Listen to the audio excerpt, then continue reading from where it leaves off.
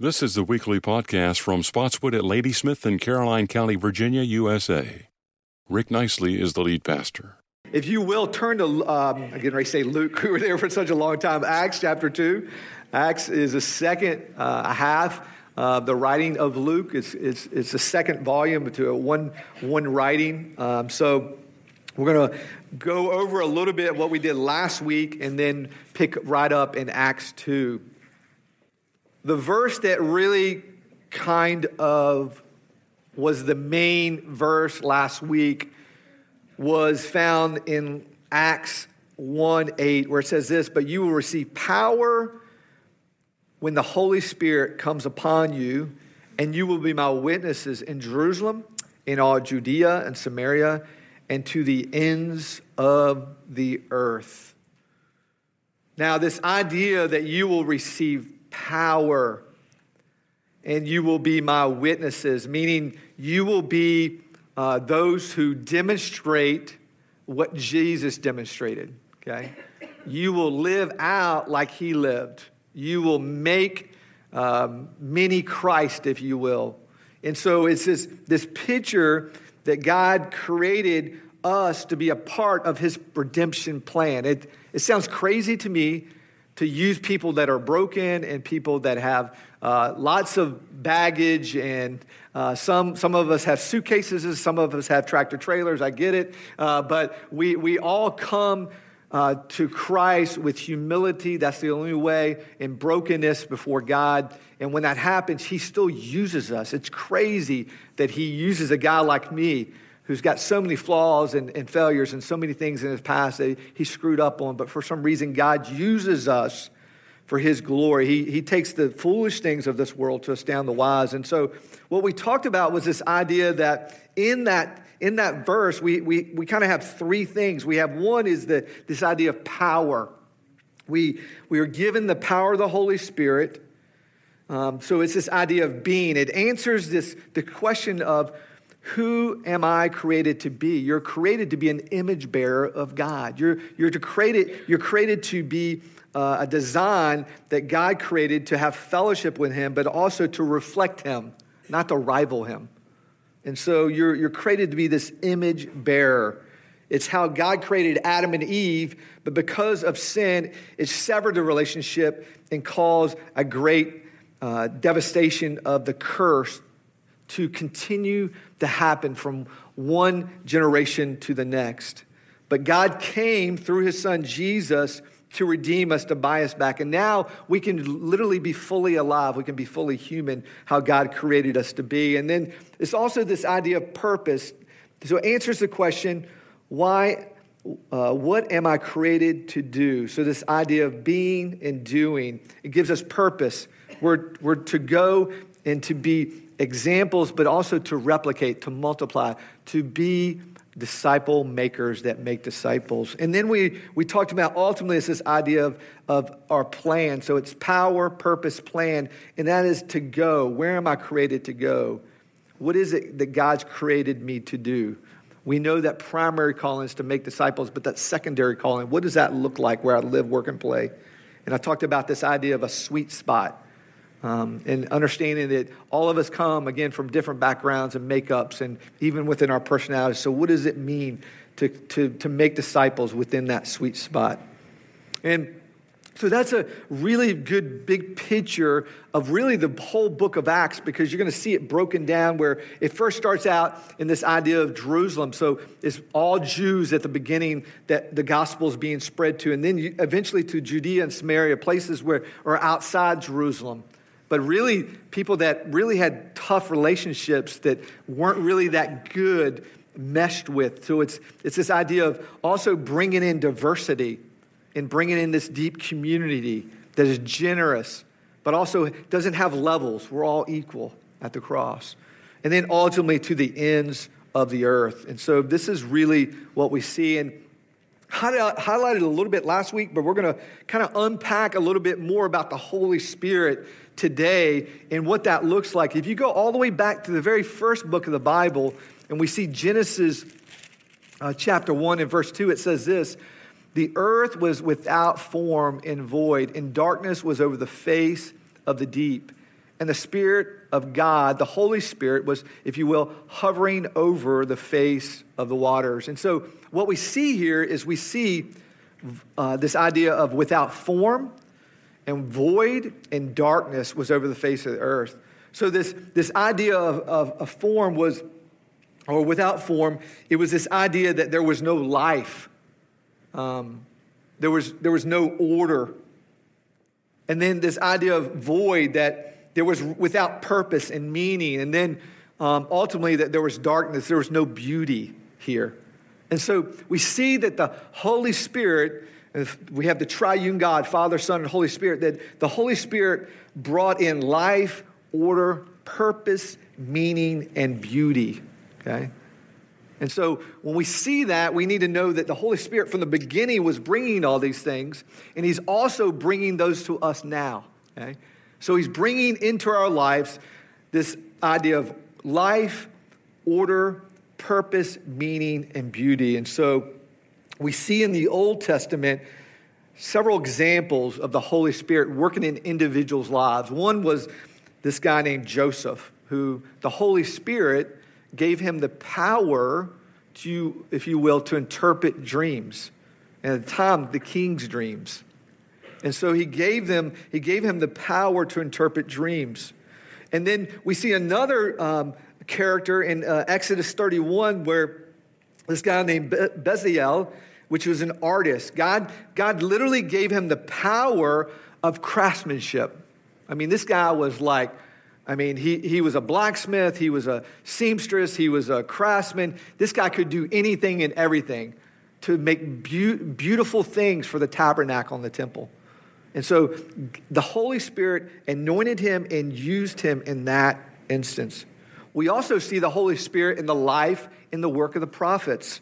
We see God allowing people, men, prophetess, women, to see things from his point of view. God's Spirit had created a really good world, but humans had given into evil and unleashed chaos and to create even new kinds of disorder. And the prophets spoke into that constantly. That's why most of them were killed or suffered greatly, were martyred, beaten, and jailed, in prison. I mean, we see this, but this is where, again, the Holy Spirit empowered the prophets. And see, ultimately, all those prophecies and the things that the prophets talked about would eventually point to the promise of the Father, his Holy Spirit, that one day that his Spirit would come and not indwell a building or a place, but indwell us, the new temple, okay? The new temple. So God's Spirit is ultimately to come to transform the human heart. Now, we also see, as the New Testament begins, we see in the Gospels, we see the Holy Spirit falling down at the time that Jesus was baptized. We see the Holy Spirit ascend and like a dove came upon Jesus. Now, understanding he was fully God and fully man, okay? And understanding, but it's showing this picture that he was being empowered at that moment to begin the work of the ministry, to begin, if you will, the new creation. And so what we see at that point is Jesus begins to heal people. He begins to deliver people. By the way, I said last week, my wife and I joke about some of the things I end up saying from the pulpit because it can get a little humorous sometimes. I go too fast at times. But I said the lame to see last week. I apologize. The lame to walk and the blind to see. But anyway, so it's this idea that Jesus came and he began to heal people. He began to deliver them. He began to set them free from the bondage and the curse of sin. You understand that all disease and sickness and illness is all a result of the curse of sin. Even our own division among the world now and even within our own country is really the result of sin and sin nature. And so understanding that Jesus came, he came ultimately to reconcile us to the Father, but he also began to bring heaven to earth. And God began through Jesus in the empowerment of the Holy Spirit, that God's Spirit would even at one point raise other people from the dead, but then eventually his Spirit raised Jesus from the dead. And so it's his Spirit that gives him the power. It's his Spirit that gives us the power to live out the life. In fact, we see in John 20:22 that after the resurrection, that it says that Jesus breathed on his fathers after his resurrection and said, receive the Holy Spirit. Now, we'll talk about what that meant in just a little bit, but it's this idea that God gives us the Holy Spirit ultimately to follow him, the power to follow him, to be witnesses, and to love others and to love him, okay? Because like I said last week, if you do not have the Holy Spirit in you, one, you're not a believer. Two, okay, you don't have the power to live for Jesus and to live and to love others, okay?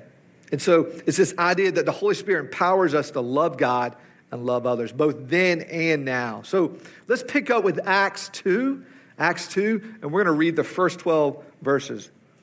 It says, when the day of Pentecost arrived, they were all together in one place, and suddenly there came from heaven a sound like a mighty rushing wind, and it filled the entire house where they were sitting. And divided tongues as of fire appeared to them and rested on each one of them. And they were all filled with the Holy Spirit and began to speak in other tongues as the Spirit gave them utterance. Now, there were dwelling in Jerusalem Jews, devout men from every nation under heaven. Does that sound familiar? You'll see what I'm saying in just a few minutes. Hold tight on that. And at this sound, the multitude came together. And they were bewildered because each one was hearing them speak in his own language. And they were amazed and astonished, saying, are not all of these who are speaking Galileans? And how is it that we hear each of us in his own native language? Parthians and Medes, Elamites, and residents from Mesopotamia, and Judea, and Cappadocia, and Pontus, and Asia, and Phrygia, and Pamphylia, Egypt, and parts of Libya belonging to Cyrene, and visitors from Rome, both Jews and proselytes, Cretans, and Arabians. We hear them telling in our own tongue the mighty works of God. Listen, and all were amazed and perplexed, saying to one another, what does this mean? Now, what I've noticed, I grew up in church, I've served in the church a long time. We tend to have two camps here. We tend to have the people that really love Acts chapter 2, 1 through 12. Yeah. And then we got other ones that love the last 4 verses where it says that they devoted themselves to doctrine and praying and teaching, right? And breaking of bread, right? And which we'll get to next week. So this is where I see we fall in these two camps. But I read a book years ago called Fresh Wind, Fresh Fire, and it was a guy named Jim Cymbala in New York who started the church, and he realized in the midst that we have these camps. It's all about doctrine, and the Holy Spirit scares everybody in the church, or we have the people who are just all about the Holy Spirit and even for the sacrifice and doctrine. Okay, so I will say to you, both doctrine is important, but it's very clear in Acts the Holy Spirit is important. So it's a blend of both, all right? It's not one or the other. It's a both and. So it's this idea that the Holy Spirit and doctrine working together. Now, it's also very clear in Scripture that when you read and it says that they spoke in tongues as the Spirit gave utterance, and they all heard it in their own native tongue. So what does it mean? In this text, it's very clear that this was other languages, okay? It's very clear that these were human intellectual dialects. So it would be like me coming up today, and there was somebody here that was from Germany, and they were there from birth, and they always known German language, and I would come up here and speak perfect German without even my southern accent. Okay, it would be perfect. Okay, and they would understand it. And this is what happened on the day of Pentecost. Or if I were to come up here and speak Arabic, okay? Some people think I do sometimes, okay? But it's this idea of coming up and speaking perfect dialect in someone's own native language. And this is what we have. Now, guys, I want you to understand, this blows my mind, and it should blow your mind that this happened, okay? But it's the power of the Holy Spirit. Now, what we see that the day of Pentecost was literally one of the feasts that the Jewish people celebrated, and it was literally meant the Feast of Harvest. Now think about that. Again, we have to step back and see that God is orchestrating, just like they played beautiful music up here today. Imagine if you've ever been to maybe a classic orchestra, right? Or some opera where there's just perfect pitch and perfect sound and just everything's perfect. That is what God is doing in his plan of redemption. I mean, you step back and see that God's perfect timing on the day the Passover happened, when Jesus was sacrificed, a perfect lamb who takes away the sins of the world. 50 days later, we see after his resurrection, this picture of the Pentecost, the day of harvest, if you will, when there's going to be a great harvest of souls, right? So all this is going to begin to fit together and make more sense as we walk through this, that God has his plan that's sovereign and perfect in every way, okay? And so we see this idea of the Holy Spirit. This idea of the Holy Spirit, the word in Hebrew is ruach. Okay, it describes in the Old Testament this picture, as Scripture really plays out, his personal presence. Is God's personal presence. I don't know about you, but I want to be in the presence of God. I want to be in his presence. And so this idea of the Spirit, the Holy Spirit, is this idea that is his presence dwells. Just like we saw in the Old Testament in the temple and the tabernacle, where there was wind and fire and lightning. It's scary, but at the same time, there's this like awe about it. I think about that verse where it talks about in Matthew, where the women left the tomb, and it says they were both fearful and excited at the same time. I mean, you know what I'm talking about? That emotion where you're excited, but it's the same time it's like, whoa, what just happened? It's this fear of God, but this excitement that God is at work, okay? And so it's this picture of seeing and feeling and experiencing God in his personal presence. And so the actual word literally means wind or breath, this idea of energy almost. It's when people breathe in and breathe out, it's more than just a breath, it's the vitality of feeling life. And this is what he's saying about his Spirit. Even though God's Spirit is invisible, just like the wind has power, God is powerful, all powerful, right? And so, I think God gives us things that are on our level to understand the best we can understand, but we still can't quite understand it all, right? In some of the ways, God reveals himself in Scripture enough for us to understand and believe, but there's still so many things about him that we can't guess, but we got to know that there's things that God's still trying to reveal to us and bring to us in life. The only way for me to really describe that is I'm going through a couple little books with my girls. Michelle does a great job in the mornings and spends time with them in devotion. In the evenings around dinner time, we're doing this little book called Theology. Okay, so it's this idea of teaching theology to your kids. And you just read a little thing and it has one big principle you're reading about, and you read all these verses. And what I'm realizing as I'm going through this with my girls is you have to teach in such a way that all the principles and kind of the things that they understand as 9 and 10-year-olds, right, that I have to teach on that level because they can only grasp those things, all right? But as they get older, they'll be able to learn more. And I know Jesus Christ, as he revealed himself to us, and now as God's revealing his Holy Spirit to us, he's kind of revealing them within terms and understandings of how we can understand him. And so when I explain this, I know I'm not going to explain it perfectly, but it's how God is revealing himself.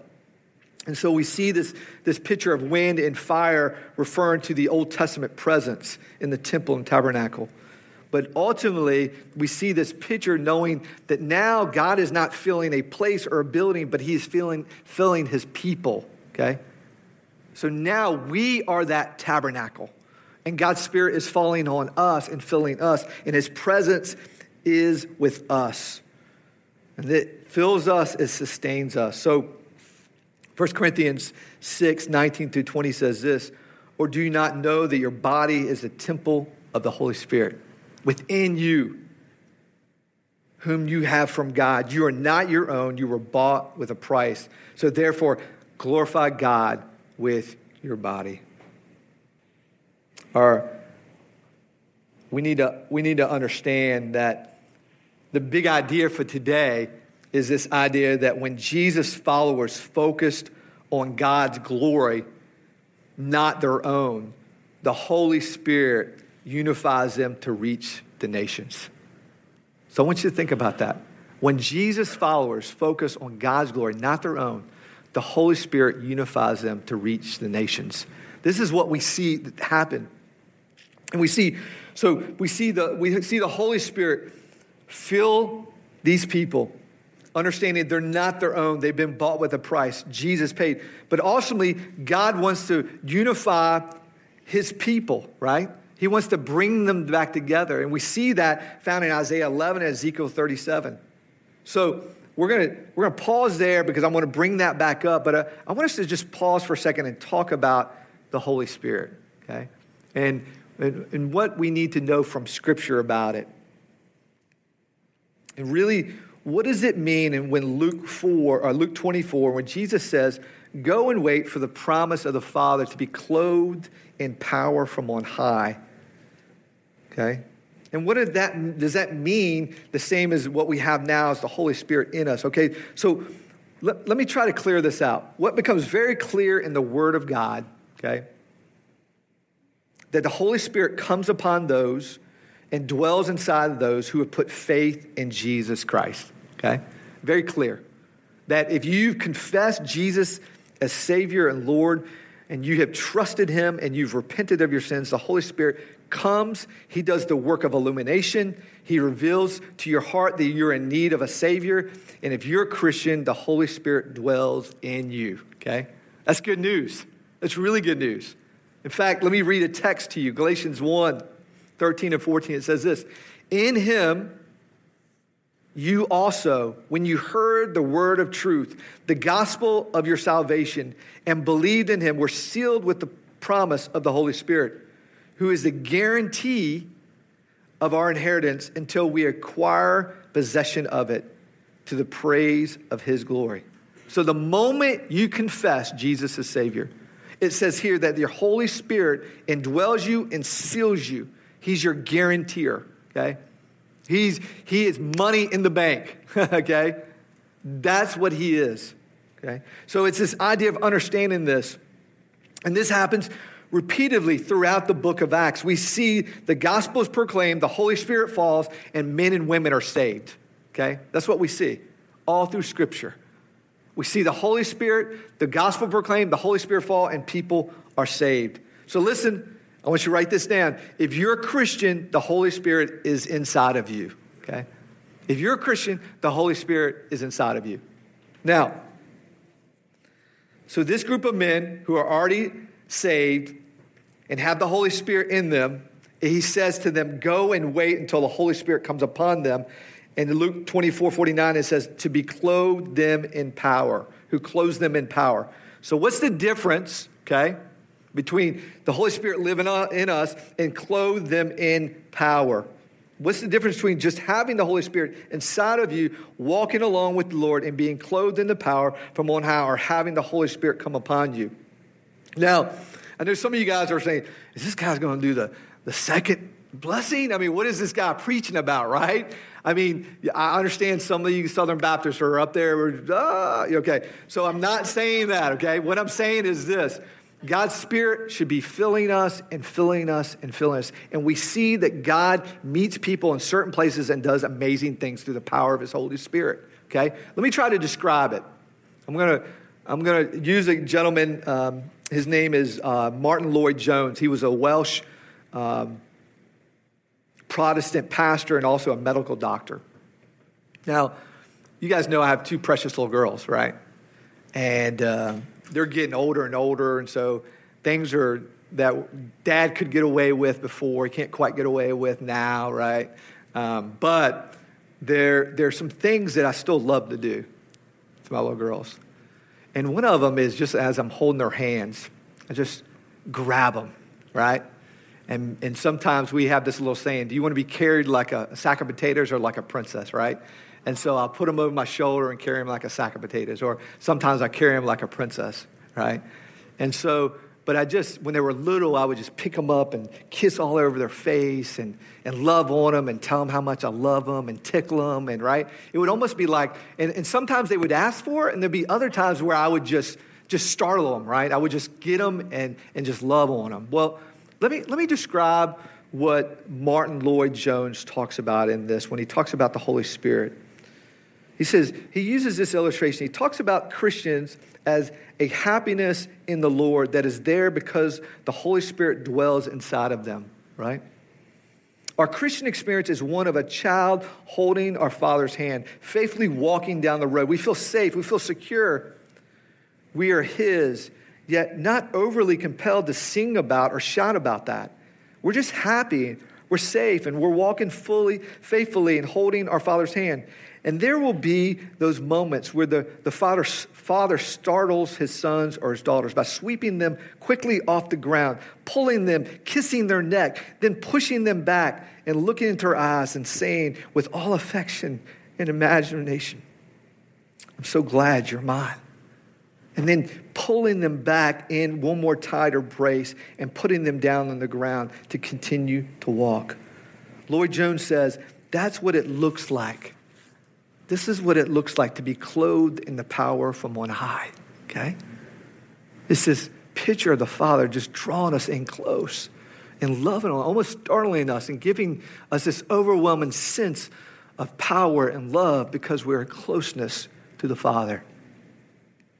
That's what it feels like to be covered in the power of the Holy Spirit. I love what Lloyd-Jones continues to say. The fuses of love are so overloaded that they're almost blow out. The subconscious doubts that he wasn't thinking about at the time, but that popped up every now and then are all gone. And in their place is this utter and indescribable assurance, so that you know that God is real and that Jesus is alive and you're loved and you're saved. It's the greatest thing in the world. And as you walk down the street, you can scarcely contain yourself. And you want to cry out, my Father loves me. My Father loves me. Oh, what a great Father I have. What a great Father. What a Father. That's what it's like to be clothed with power from on high, driving out any doubt, any lack of assurance or gladness of heart, and blowing of the fuses of our hearts under the weight of God's delight in His children. That's what it's like to be clothed from on high. I don't know if you've experienced that or not, but I want you to know this. If you've not experienced that startling, it does not mean you're not saved, okay? Don't hear me say what I'm not saying. I'm saying God does in supernatural ways, draws us close and does these things. But listen, we should love the supernatural. We should pray and want to see the supernatural. We should plead constantly that God does supernatural. Anytime I go into a hospital and pray for somebody who's sick or terminally ill, I pray that God will do the supernatural, okay? But this is what I pray and understand, that even if He doesn't, okay, it doesn't mean that person isn't saved and I'm not saved, because this is what I've realized about the supernatural. Supernaturals has never anchored anyone in long-term faithfulness in following Jesus. Never, okay? They're a sign from God. God does amazing things, okay? But it doesn't. Let me tell you an example of that. Think about if you were a part of the Israelites and you walked through, I've been to the Red Sea. It's giant, okay? And you walked through the Red Sea on dry ground. You would think that was a supernatural act. That would seal them. They're good. They're going to go to the promised land, right? 30 days later, what happened? They are melting all their gold, building a little calf, and worshiping and having an orgy. That's what's happening, okay? Now imagine they experienced a supernatural thing, but it did not guarantee or anchor them in faithfulness to God. Listen, the only one that can do that is Jesus, okay? The only one that can do that is Jesus. So, only Jesus can do that. And if we're not been swept up like that, we pray for it, we ask for it, we expect it, we plead to God on high to let us experience it. But it doesn't mean we're not a believer if you don't. You hold the hand of the Father day in and day out in obedience to his commands to be safe and secure in the Father's love. What a gift that is. But listen, there's many people that have not experienced the holding of the Father's hand. And we have that as believers.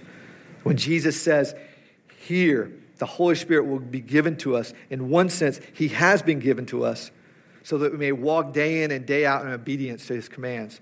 But we'll be clothed in power from on high is these moments where God wants a heightened awareness and an increase of affection and used in a profound, powerful way that are outside the norm.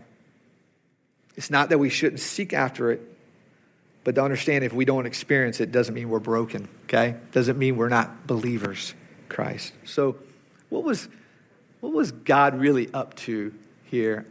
Ultimately, he was given the followers of his son Jesus the power to be witnesses. But listen to what else he's saying, okay? You go back to Genesis. We see all the way back, like Genesis 6, we see God is sad that he even made man because the wickedness is so bad, right? And he sends a flood. And Noah and his family are the only survivors. And they start all anew. But, within a couple chapters of after the floods recede in Genesis 8 and 9, we see God made a covenant with Noah. We see in chapter 11 this thing called the Tower of Babel, right? Within a couple chapters, here they are again, right? They're rebelling against God. What are they doing? They're setting up a place where they're trying to rival God. And they are seeking their glory and their honor. And God looks down on it. This is classic, okay? This is classic. Listen, when you study and read God's word, let me tell you something. It will reveal God to you, and he will show you the junk that's in your heart and the stuff in your life that you just need to begin to get rid of. But I see this where in the beginning of chapter 11, it says this. These are people, okay? It says, come let us make bricks. Come let us build ourselves a city. Come let us make a name for ourselves, right? Now, the language in that, if you see let us, we see in Genesis. And what is it? It's the one triune God, right? Let us make man in our image, in our likeness, right? So we see man again, just like in the garden, they're trying to rival God instead of reflect him. Okay? And so we see this in the text. We see this rebellion. And what happens when at Babel, man focuses on his own glory, God causes disunity, he causes distance, and he causes disparity. But listen, we see the effects of Babel and sin begin to be reversed at the day of Pentecost. Because this is what we see at Pentecost. We see man's focus on God's glory. God brought unity, community, and hope. Think about that. We see all those people gathering, and they all had one language, but they tried to rival God, and God broke them up and gave them different languages and cultures, and they diversified in that sense, but they left, they scattered. They had no hope, nothing. And then we see God in his sovereignty and plan begin to bring his people back as he had prophesied in the Old Testament. And when they bring them together, we see there were many languages, but they spoke one, and they all heard the gospel in one language in that sense, okay? So we see him reverse the Tower of Babel and the curse is that day of Pentecost, man focused on God's glory, and God brought unity, community, and hope. Literally, the curse of Babel was beginning to be reversed. Instead of one language becoming many, and many languages become one, as the travelers from distant lands descend on Jerusalem at Pentecost. The Holy Spirit falls on the disciples, and they speak in tongues with a pouring out of the Spirit right after Christ's ascension. God began to undo the effects of sin. Now listen, this gives us a clear picture of what God was up to. See, today the Holy Spirit is still hovering in dark places, just like in Genesis 1, pointing people to Jesus. That's what we see. And guess what? You're in many of those dark places. And I don't mean that you're in sin. I mean, you're out in culture, right? And you have the Holy Spirit dwelling in you, right? And so now you're in those places. You're in those highways and byways, so to speak. You're at places where people live, work, and play. And so now the Holy Spirit, and we see it very clear in the book of Acts, it shows us that God's determination to bring his blessing to every corner of the earth. And we see it beginning right here. We see Acts shows us that God's determination to bring his blessing to every corner of the earth. And he wants us to be a part of it. We get to be a part of his plan. We get to be a part of his work. So I want to ask you this big question this morning, okay? I want to ask you this big question this morning. Are you focused on God's glory so you can reach the nations and our neighbors?